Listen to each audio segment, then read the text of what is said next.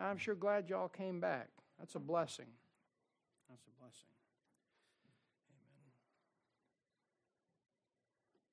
Amen. You know, as a kid,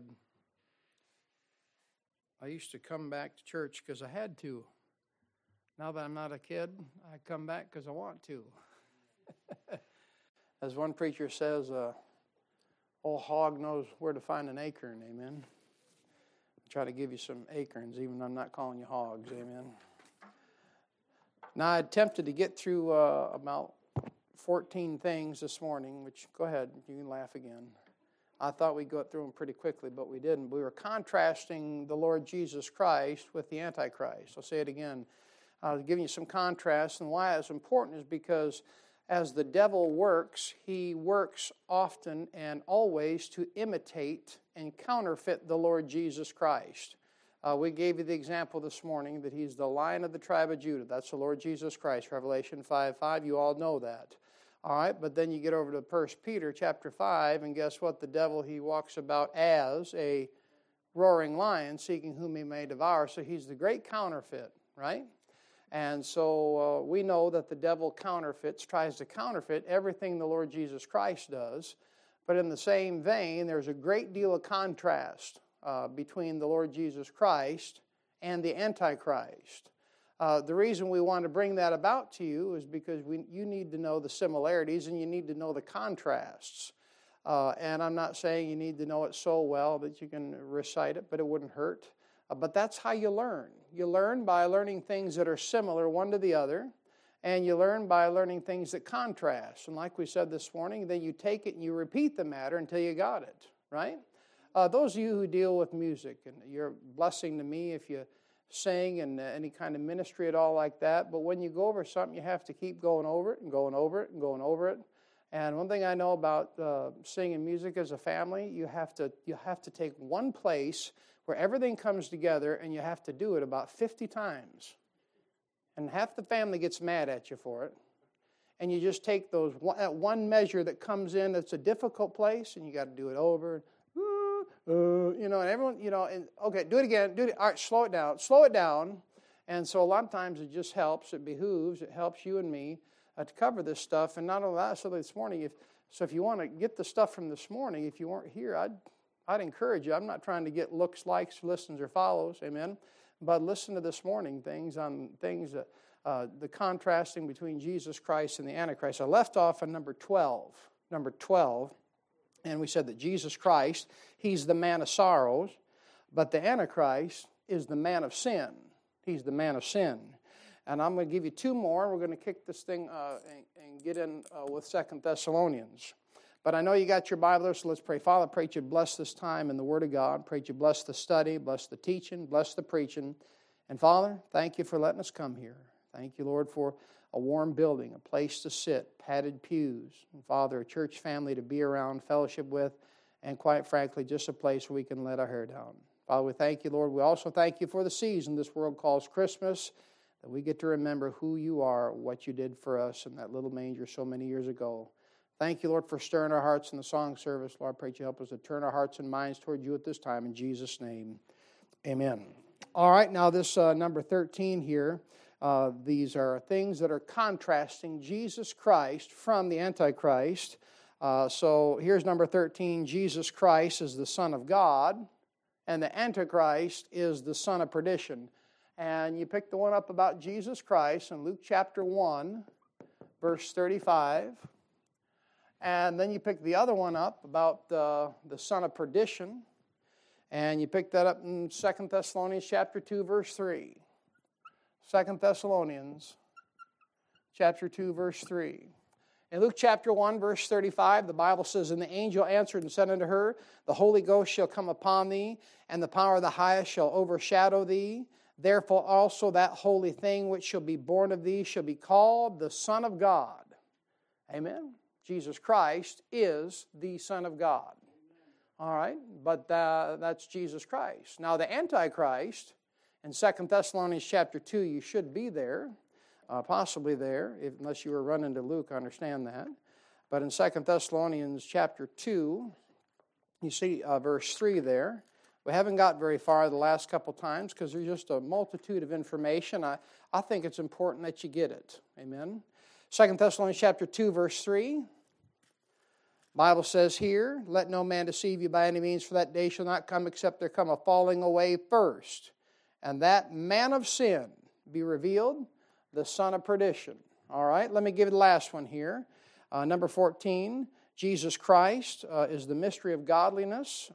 That's God manifest in the flesh. And finally, that's contrasted with the Antichrist. The mystery of iniquity will be Satan manifest in the flesh. I'll say it again.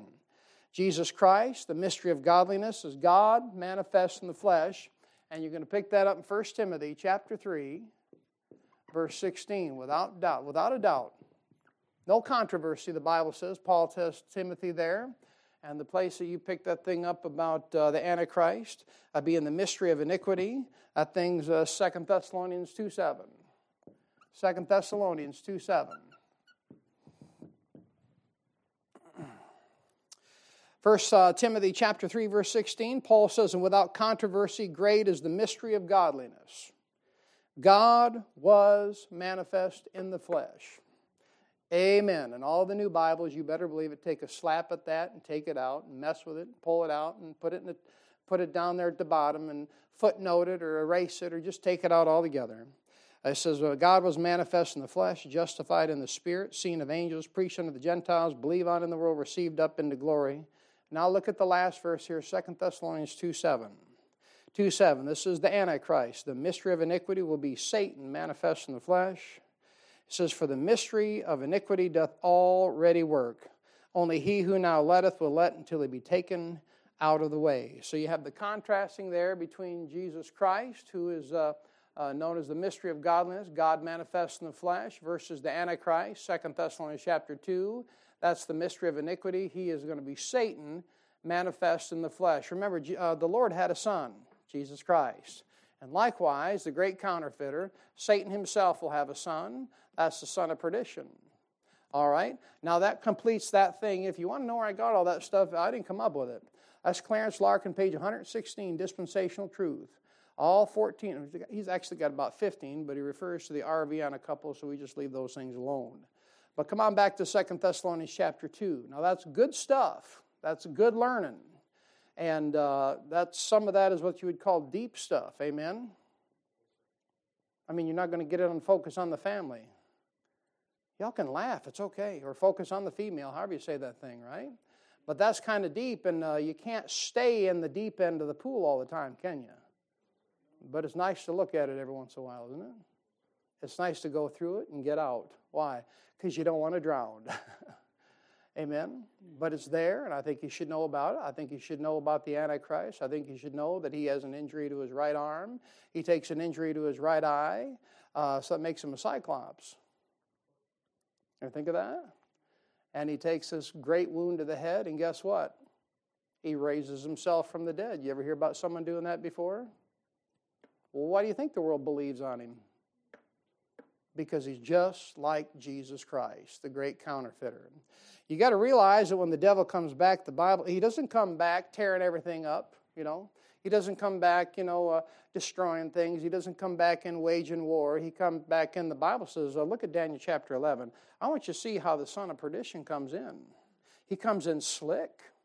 I mean, he comes in like a politician is what he does. He comes back in when this world is an absolute chaotic mess. Now, if you want to wonder why a number of Bible believers really thought we were ready to get out of here when the COVID thing hit there, is because this world was in a tailspin. And when the Antichrist shows up, obviously, number one, we're gone already. We're raptured out. But when he comes up, he basically snaps his finger and restores order to the entire planet. So that had been a great jumping off point. So when that didn't happen and the rapture didn't take place, a lot of the brethren said, well, it's a good dry run of what is to come. And I think that's a pretty good assumption. I think that coronavirus and COVID, and I don't think it was fake. I don't think, you don't really care what I think, and I don't care what anybody else thinks, but I think there's a good dry run of what could happen.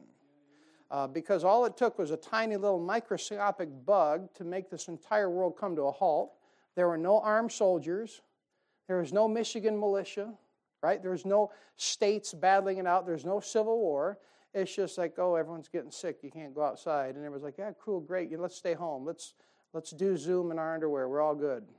And the entire world went crazy for 1 year. So when the Antichrist shows up, he's going to come in. You look at Daniel chapter 11, verse 1, or 21 rather. Here's the Antichrist. This is how he comes in. And in his estate shall stand up a vile person, to whom they shall not give the honor of the kingdom, but he shall come in peaceably. Peace, man. He's going to come in like this. He's going to come in, he's going to be the great peacemaker. And obtain the kingdom by what? Flatteries. That's how the Antichrist comes in. He's slick. He comes in real slick. Now listen, you and I, if you're saved, we're out of here. I ain't worried about how he comes in, but that's how the Bible says he comes in. He comes in by flattery. That's a lot of that political stuff, you know. That's a lot of backslapping, making deals around the table, Camp David Accords and all that stuff. But back in 2 Thessalonians chapter 2, verse 3, it says, let no man deceive you by any means, for that day shall not come, except there come a falling away first. We talked about that. And that man of sin be revealed, the son of perdition.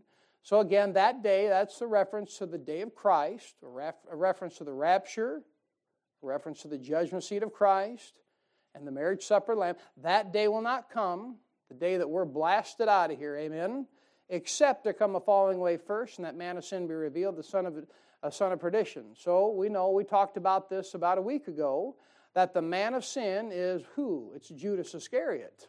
And when Judas Iscariot hung himself, the Bible says he went into his own place. So he goes back, and we looked at Revelation chapter 11, verse 8, and he goes back to his own place, and his own place, a bottomless pit. I know this is deep. We'll get out of the pool in a minute, all right? But Judas Iscariot, that's the son of perdition. He's coming back. We talked about Jesus Christ, the second coming of Jesus Christ. In your Bible, in Revelation chapter 11, you have the second coming of Moses. Revelation chapter 11, you have the second coming of Elijah, and you have the second coming of Satan right here. He's coming back as soon as the Christians are raptured out of here. The son of perdition, that he's also called the man of sin, he's coming back. That's the second coming of Satan, and he comes back and manifests in the flesh. I know that's tough stuff, but that's the Bible. Now listen, look at verse 4. Since we know what the context of verse 3 is, the verse 3 is the context is the man of sin. The context of verse 3 is the son of perdition. Now we can understand verse 4. You'll understand the next part we're fixing to teach here. Verse 4, who opposeth? All right, who's opposing here? Son of perdition. You see it? Who opposeth? And it says, who opposeth and exalteth himself above all that is called God or that is worshipped. All right, so the only thing being talked about right now in the Scriptures is the son of perdition, the man of sin. All right, and that's the only two things in the passage. So let's keep going now, in verse 4. So that he as God sitteth in the temple of God, showing himself that he is God. All right, so right now there's no temple built over there, is there? And we're not looking for a temple to be built. We're looking for Jesus Christ. We preached about that this morning. A lot of Christians are like, oh, I wonder where they're going to build the temple. I wonder where they're going to build. I don't care, man. I'm looking for Jesus Christ. They could start tomorrow. If they start tomorrow, I'm leaving before tomorrow gets here. You see what I mean? It's okay with me, man. So it's a literal temple. Look at Revelation chapter 11. It's a literal temple. Revelation chapter 11, look at verse 1. Bible says, and there was given a reed like unto a rod, and the angel stood saying, rise and measure the temple of God. You see that? Now remember, God took John and blasted him forward into the future. And by the time Revelation 11 takes place, you're well into the tribulation. And you see, into the tribulation, that temple's built. But there's no tribulation before the rapture of the church. I'm sorry, there's no temple before the rapture of the church. But you get over here in 11:1, he tells John, hey, look, rise and measure the temple of God and the altar and them that worship therein. So there's a temple, and there's people worshiping therein. I'll go back to 6, Revelation 6. Any of y'all eat before you came to church tonight, like right before? Might be a little bit warning here. But anyways, Revelation chapter 6. I had a history class, and I'll tell you what, in high school, man, I loved history. I could have like 6 hours of history and it'd be all right, and took notes. I was probably called the teacher's pet, nerd, whatever, and got good grades in history, and it's because I had a good history teacher. But anyways, we studied that thing about the Holocaust right before lunch. And that's when they were showing videos of piles of bodies. I'm telling you, I had such a and they made you watch it too. That's probably the best thing for you. It's because you got generations now don't believe that stuff even existed. I'm telling you what, they've got videos on files of bodies and piles of bodies being dozed into holes and just the grass. That's black and white. And we're going to cover just a little bit of stuff here, and it might make your stomach turn, but I think you'll be all right. Revelation chapter 6, verse 9, the Bible said when he had opened the fifth seal, all right, fifth seal, well into the tribulation, right? There's only 7 seals, and they begin after the rapture takes place. Fifth seal, I saw under the altar. Where's the altar? It's in the temple. So that's either the altar of incense or the brazen altar, and I'm more inclined to believe it's going to be the brazen altar because that's where the sacrifice took place. And under the altar, the souls of them that were slain. Why were they slain? You got it in your lap. You see it? Not for the NIV, not for the ASV, not for the ESV. It's for the Word of God. It's that King James Bible. This thing's banned in 52 countries. You know that, right? 52 countries for the Word of God, number one, and for the testimony which they held. So that's a literal temple, and the Antichrist goes in and he sets himself up, sitting where the Lord comes. All right, now, why are they under the altar of the temple? You ever stop and think about it? You see where it says souls? You notice when you get into tribulation context, you're going back to a different situation altogether. That's souls. You got a bunch of souls under the altar. You know why? You've got salvation differences in the tribulation.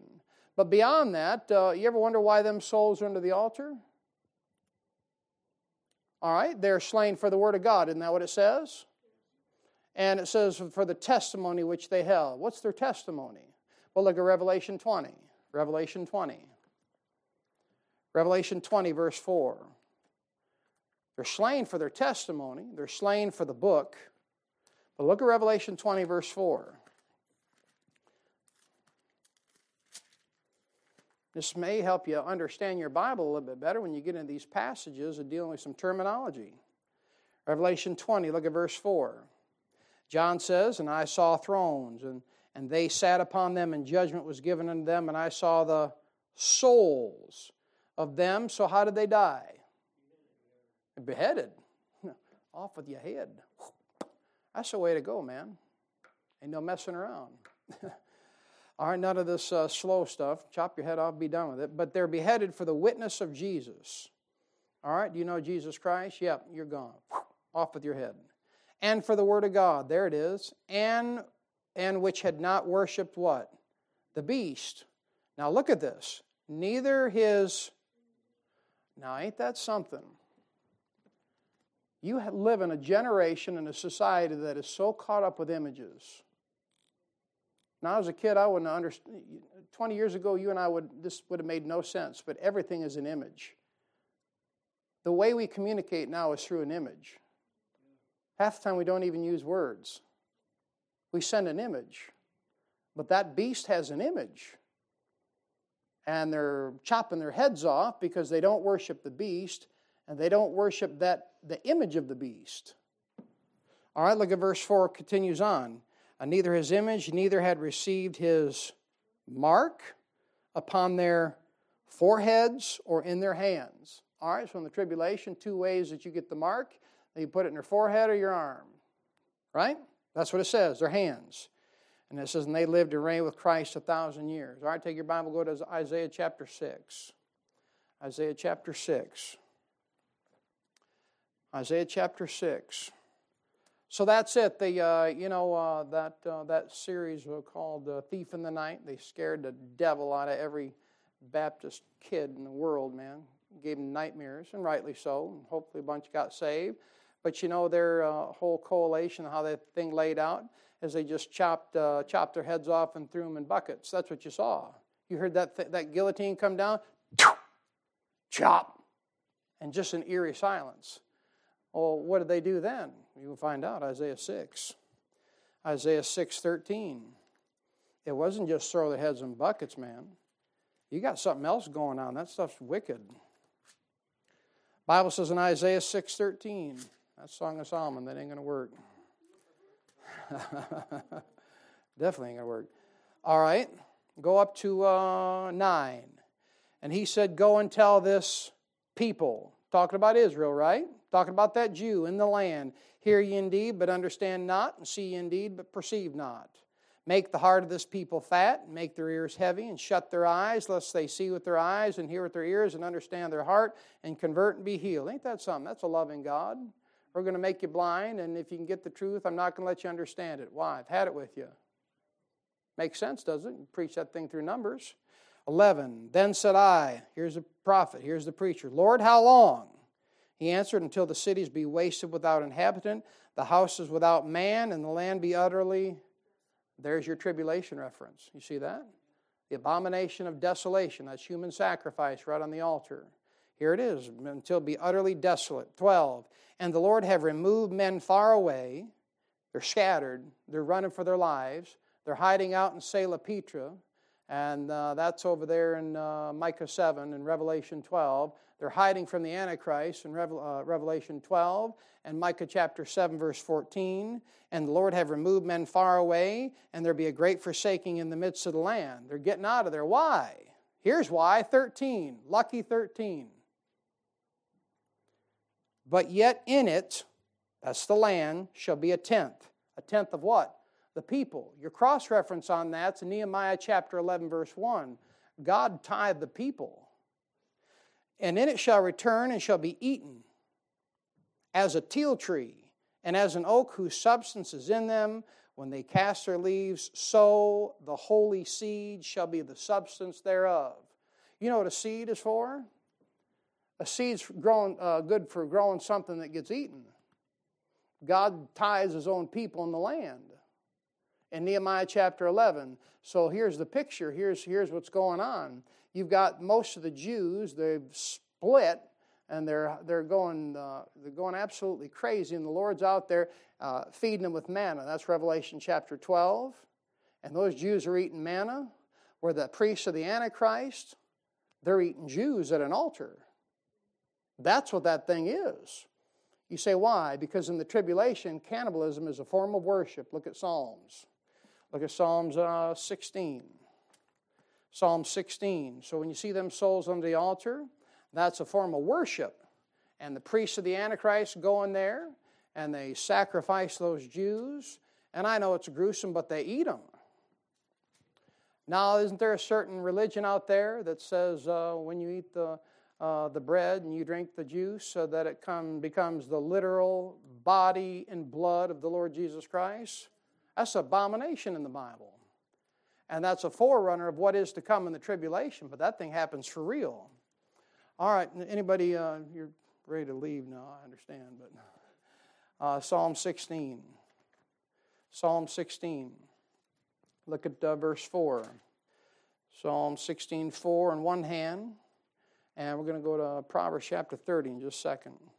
Now here it says, their sorrow shall be multiplied that hasten after another God. Their drink offerings of blood will I not offer, nor take up their names into my lips. That's cannibalism in the tribulation. That's a form of worship. And that's why them souls under the altar, they were beheaded. They had their heads chopped off. And you can see that thing played out in Revelation chapter 11 with the two prophets, Moses and Elijah. They go out there and they preach the gospel of the kingdom, and they call down fire from heaven. You know what they do to them? They chop their heads off. And they leave them in the street for 3 days. And after 3 days, the Bible says their heads roll back, attached to their body, and they get up and walk away. I'd like to see that, wouldn't you? Look at Proverbs chapter 30. I'd like to hopefully help you understand your Bible a little bit better in certain places, because a lot of times you read your Bible and that's an interesting passage there. And you see this thing typified through the Old Testament when Israel was under siege, and you saw them eat their own young, didn't you? Now, that's a picture of what's coming down the pike in tribulation, although they're not going to be eating because it's a famine. They're going to be eaten by the priests of the Antichrist. Proverbs chapter 30, look at verse 14. There is a generation, and it's out there, whose teeth are as swords, and their jaw teeth as knives, to devour the what? You see that word poor? You know why they're poor? There's only one reason. It has nothing to do with they don't get welfare either. They won't take the mark. That's why they're poor. Now that passage right there ought to give you light on the book of James. When you see the poor and needy, you know why the Lord's so concerned about the poor and needy? Because in the tribulation there's a bunch of Jews that refuse to take the mark, and they're taken up and they're sacrificed as a cannibalistic ritual for the Antichrist priest to worship and eat and drink them. And it says to devour the poor from off the earth and the needy from among men. Now that's what's going on there. And those are the souls slain for the word of God, for the testimony which they held. And they're poor because they won't take the mark. And back there, John's talking about a literal temple there in Revelation chapter 6, where he sees the souls under the altar. And the Antichrist goes in there and he sets them up in that temple. And he'll be sitting there when the Lord comes. Now that whole gruesome scene that plays out, the Jews in Revelation chapter 12, they're in the wilderness. The Lord will once again feed them with manna. Right? Just like when they were going around in the wilderness there. And then there's a tenth of the people in the land of Israel that are getting sacrificed at a cannibalistic ritual. And the priests of the Antichrist are being cannibals there in the tribulation. And that thing goes on until the Lord comes back and stops that mess. Can I show you the picture of it? Look at Hebrews chapter 7. Lord comes back and stops that, and the picture and type of that thing is Abraham returning from the slaughter of the kings, meeting Melchizedek. Hebrews chapter 7. You ever wonder about that fella named, Melchizedek? Call him Mel for short, Melchizedek. Who in the fire is he? Hebrews chapter 7, you see Abraham coming back for return to the slaughter. Didn't he go down to whip all them kings and take Lot back? He had 316 of his trained men raised up in his own home. He goes back there, like the Lone Ranger, and tears them up. Hebrews chapter 7, verses 1 and 2. That's the picture. That thing goes on in the tribulation until the Lord just comes back and says, enough of this foolishness, man. Hebrews 7.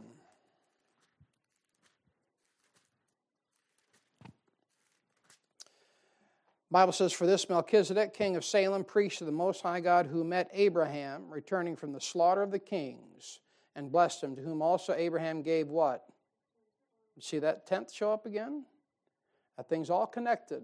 Talking about Nehemiah chapter 11, verse 1, when God tithed the entire land, and that thing, the tenth of the people in the tribulation are given as a tithe of his people.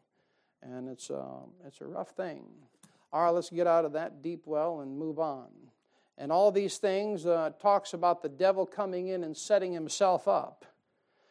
In Matthew chapter 24, verse 13, this man right here that we're talking about, the man of sin, the son of perdition, he runs everything. Look at Matthew chapter 24. He's it. He's in charge. Everything runs, stands, and falls by him. Matthew 24. And you see this thing in Matthew 24, you'll get the context of what's going on.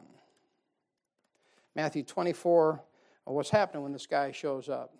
Matthew 24:13, then that Bible say, but he that shall endure unto the end, the same shall be saved.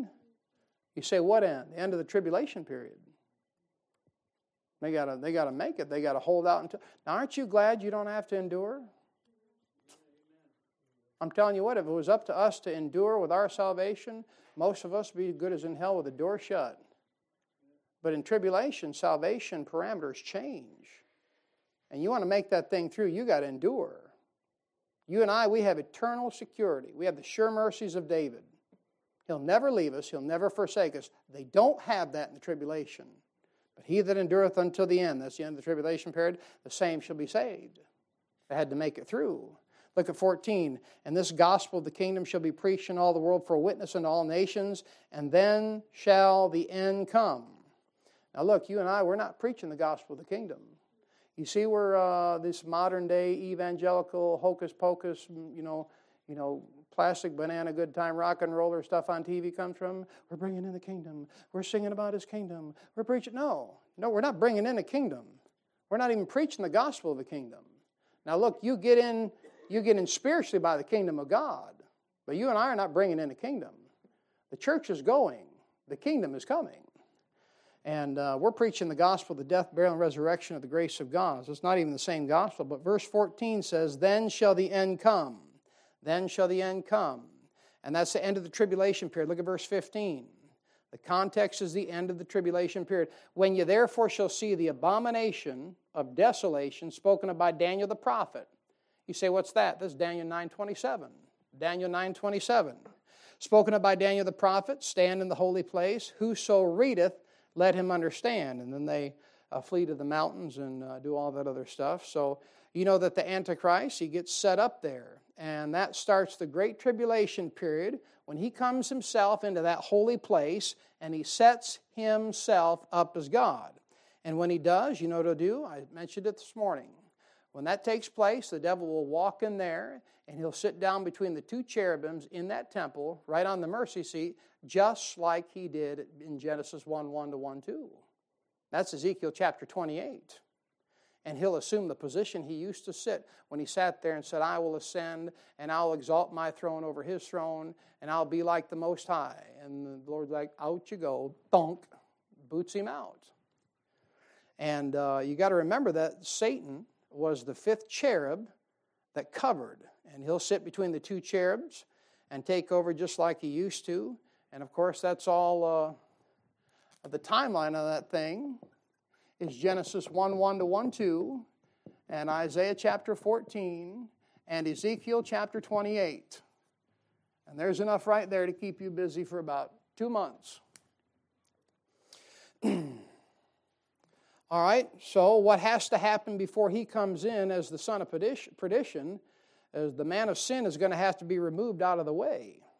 And everybody always talks about this particular passage here, back in 2 Thessalonians, and everyone says that it's going to have to be the Holy Spirit that gets moved out of the way, but yet there's nothing at all in the passage about the Holy Spirit. The entire context about 2 Thessalonians chapter 2, 1, 2, 3, 4, all the way to 13 is the man of sin and the son of perdition. And we'll talk about that in a minute. Look at verse 5. Paul says, remember ye not that when I was yet with you I told you these things? So Paul talked to him about it before. It wasn't a surprise. And look at verse 6. And now you know what withholdeth, that he might be revealed in his time. All right, what's the context? What is he that withholdeth? It's talking about the man of sin. The only thing this can be possibly refers back to the man of sin. In verse number 3, there's no Holy Spirit in the passage, and the reason the multitude of Christians think it's the Holy Spirit is because of Brother Scofield's note. If Brother Scofield wouldn't have put that note in there, no one would even think it's the Holy Spirit. And Brother Scofield's a good fellow, done more for the body of Christ than I'll ever do.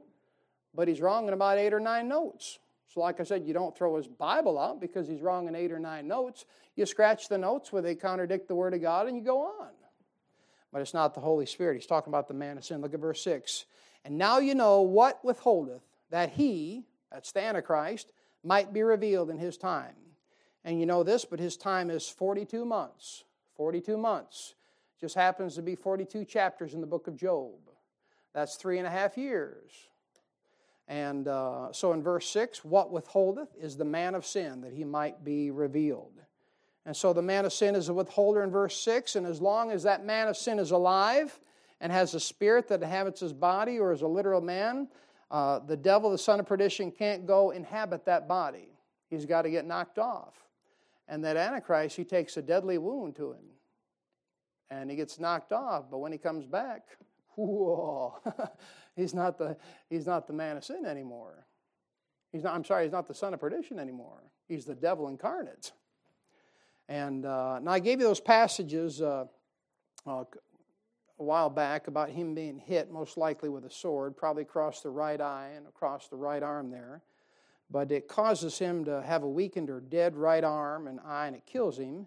And once he's out of the way at that point, when he dies, what happens, the man of sin who's always been here, he's always had his people here to do these kinds of things, to do his work. Once he's out of the way, then the mystery of iniquity can come in. And then that wicked can be revealed in verse 8. Let's look at the passage and then we'll try to put it all together. Look at verse 7. For the mystery of iniquity doth already work. He's already here. He's already working. And the popes have always been here, and the mystery of iniquity have always been here. And it says in verse 7, only he who now letteth will let until he be taken out of the way. talking about the man of sin. And that's what it is in the passage. And he's the one that as long as he's here, the Antichrist cannot come in and possess that thing.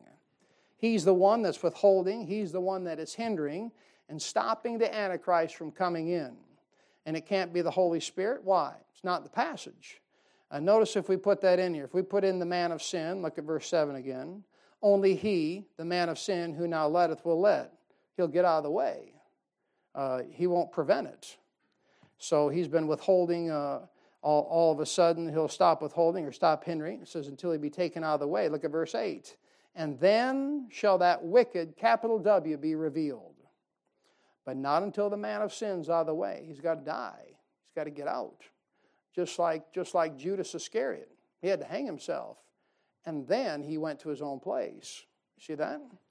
Now verse 8 says, and then shall that wicked be revealed, whom the Lord shall consume with the spirit of his mouth, and shall destroy with the brightness of his coming. So it's not the church that's taken away. We've already looked at that in verse 1. It's not the Holy Spirit that's taken out of the way. You have to realize that the Holy Spirit is everywhere. And if you make it the Holy Spirit, you got to stop and think that the Holy Spirit has a specific ministry in the tribulation. And that thing's found over in Revelation chapter 12. If you take the Holy Spirit out of the way, he can't do his job on this earth during the tribulation. And that has to do with those two prophets preaching the gospel of the kingdom, so forth and so on. And that the doctrine of omnipresence testifies to that. Look at Psalm 139. You can't make it the Holy Spirit. The Holy Spirit, God, Jesus Christ. I mean, they're everywhere, all the time. That's the doctrine of omnipresence. Psalm 139.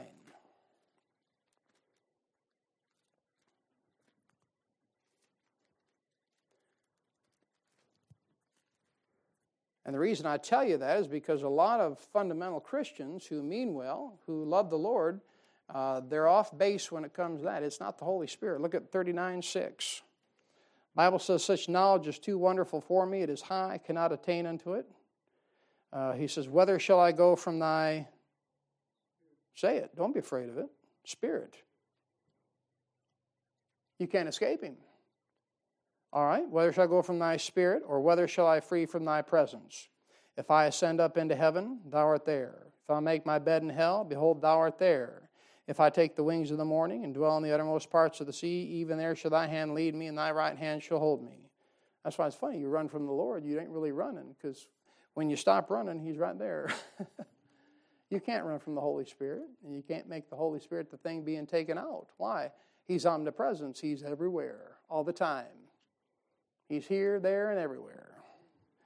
He says in 11, if I say, surely the darkness shall cover me, even the night shall be light about me.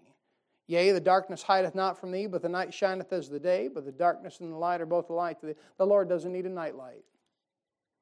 The Holy Spirit doesn't need night vision. For thou hast possessed my reins, thus cover me in my mother's womb, so forth and so on. And you got to realize the Holy Spirit is everywhere. That's omnipresence. That's the doctrine of omnipresence. So if you try to take the Holy Spirit out of there in the passage, you end up getting the Bible wrong. Remember, as we started this book, you know what gets people in trouble? Getting the Bible wrong. You suffer because of persecution, doing right. You're going to get in trouble for doing right. Isn't that a blessing? Well, good news for you. If you walk out here and do right, you're going to get in trouble. You ever feel like that? I turn around and do right, I get in trouble. And then you get in trouble for getting the Bible wrong. And then you get in trouble for doing wrong. You see that? That's a Christian life. All right? And you've heard preachers, I've heard them say on the Funny Network there, the Holy Spirit leaves with the church. No, he doesn't. The Holy Spirit will still be here. And like we said, he's got a ministry during the tribulation. You read Revelation chapter 11 and 12. You read about the two prophets over there, and they have their head cut off. And you know what that book says? They're filled with the Spirit, and the Spirit raises them back up. Well, he can't do that if he's not here. And there's nothing at all about the Holy Spirit in the passage. In order for you to put the Holy Spirit in the passage, you have to introduce him into the passage when he was never there to begin with. So the rapture will take place. The body of Christ is gone. The man of sin is out there on the earth. He either gets his brains blowed out or stabbed or shot or whatever. Once he's killed, once he's out of the way, the Antichrist, he comes in as the son of perdition. And he'll fill that body, and that right there will be Satan incarnate. That will be Satan manifest in the flesh. That'll be the seat of Satan. He'll come right up there, and he'll take over from that point on. And as they say, man, it'll be hell on earth for the next 3.5 years. Look at verse 8. And then shall that wicked, capital W, be revealed. And here that wicked, without a doubt, is the son of perdition. Notice it's a capital W, so obviously it's what we would call personified. It's a person. And if we go back over the passages, which we're not, because there are too many to number, you can't make it anything else but that. It makes perfect sense. And that way, you don't have the church going through the tribulation. You don't have to change the day of Christ to the day of the Lord. You don't have to change anything in the passage. The man of sin is the one that is in the way. And once he's out of the way, the son of perdition comes in, and the Antichrist there. Then shall that wicked be revealed, and that's after the man of sin is gone. And remember Judas Iscariot back in John 13? He was a devil. And then after he dipped the sop in the bowl, the Lord said to him, I'll paraphrase it, what thou doest quickly. Remember we said that? That's John 13:7. So Satan didn't enter into him until he'd been revealed to John who he was. Up to that point, he was a devil. That's what he said. One of you is a devil. But at that point, when Satan entered him, he was the devil. So that is what you should consider when you look at the passage. Look at verse 8 again. Then shall that wicked be revealed, whom the Lord shall consume with the spirit of his mouth, and shall destroy with the brightness of his coming. We've covered all the references to the spirit of his mouth a couple weeks back. The consuming fire, the second advent. And that's fire coming out of the mouth of the Lord Jesus Christ, and that fire is burning him up. And as you know, Jesus Christ has a flaming sword coming out of his mouth when he speaks. Goes right in for him. When he's coming back at the second advent, he's speaking the word of God, and there's a fire coming out of his mouth, and it's burning everything up. And Isaiah 34, 1-10, as we went over about a week ago, there's a lake of fire that he kindles that very day that he comes back, and that thing burns, and it's going to burn forever and ever. And you know what the type of that thing is? We're almost there. The timing of all this coming together is really peculiar, because the picture of that thing is in Numbers chapter 16, and we just preached Numbers 15. So next week we get to preach about the very type of the second advent. You know what that is? That's Korah, Dathan, and Abiram. The earth swallows them up, and they go down right into the pit. I mean, they just open right up, and they go right to hell. That's the type. That's the picture. And we said this, if someone is to die right now, their body goes in the grave, and their soul goes to hell. But there's coming a point in time in the second advent, after the church is raptured out of here, where both body and soul go into hell, and Jesus Christ warned you about that. He said, how do he say it? He says, fear not them which, but fear them which cast body and soul into hell. Because that's coming to place. Why? Because when he comes back, he starts that fire, he kindles that fire, and that thing burns for all eternity. And in Revelation 19:20, you've got the beast, the false prophet, and those that worshipped his image being cast alive into the lake of fire, burning with brimstone. And, they get the baptism of fire without a shadow of a doubt. They sure do. And Matthew 13, that fire has been kindled, and like we said, once he kindles it, it will never go out. So that type's in Numbers chapter 16. You've got Korah, Dathan, and Abiram, and the earth swallows them whole, and they go right down into hell alive. And that's the flaming fire spoke of in verse 8. And every time he speaks, fire comes out of his mouth. So the old-timers would say this when it thunders. They say, shh, the Lord's talking. Right?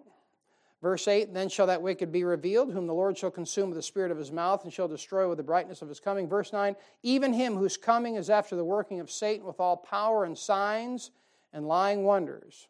All right, you see the phrase even him right there in verse 9.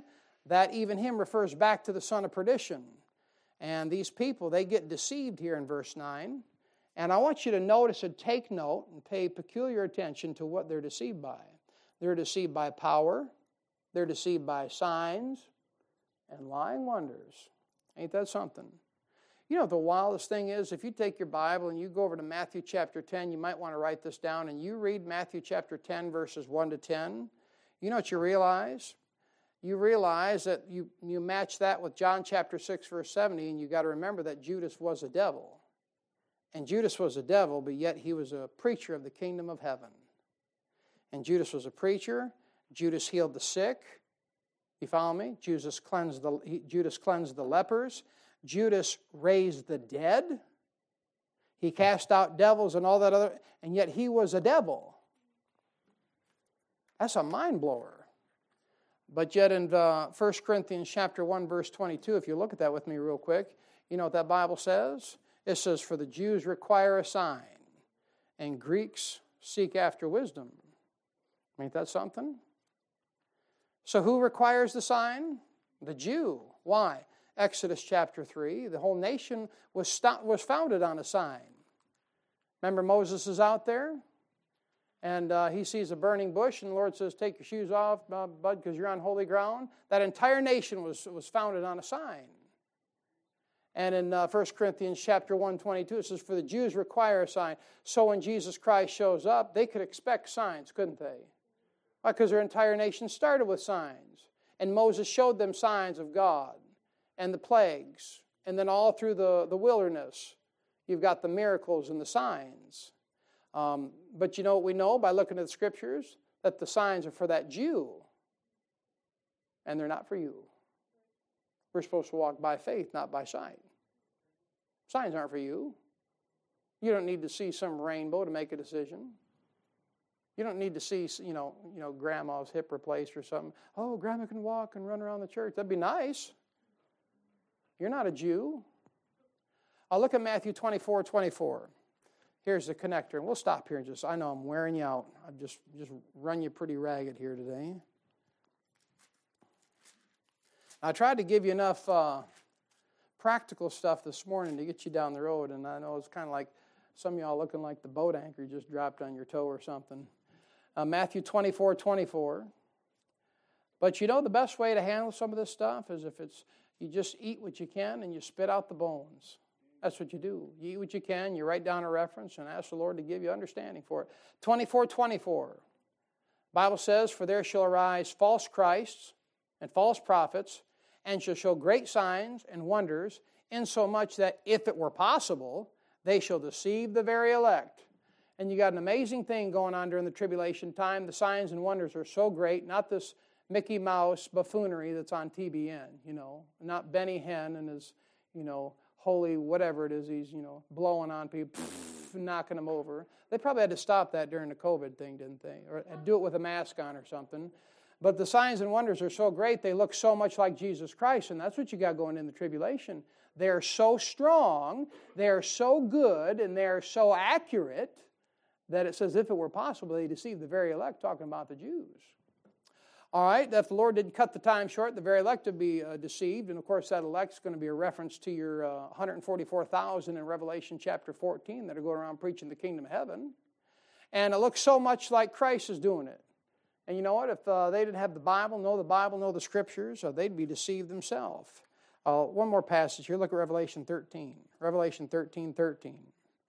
I'm telling you, all this stuff with the charismatic movement, the Pentecostal movement that jumped up in about 1901, it began with the Azusa Street Mission out there in California. That whole thing is the John the Baptist of the tribulation.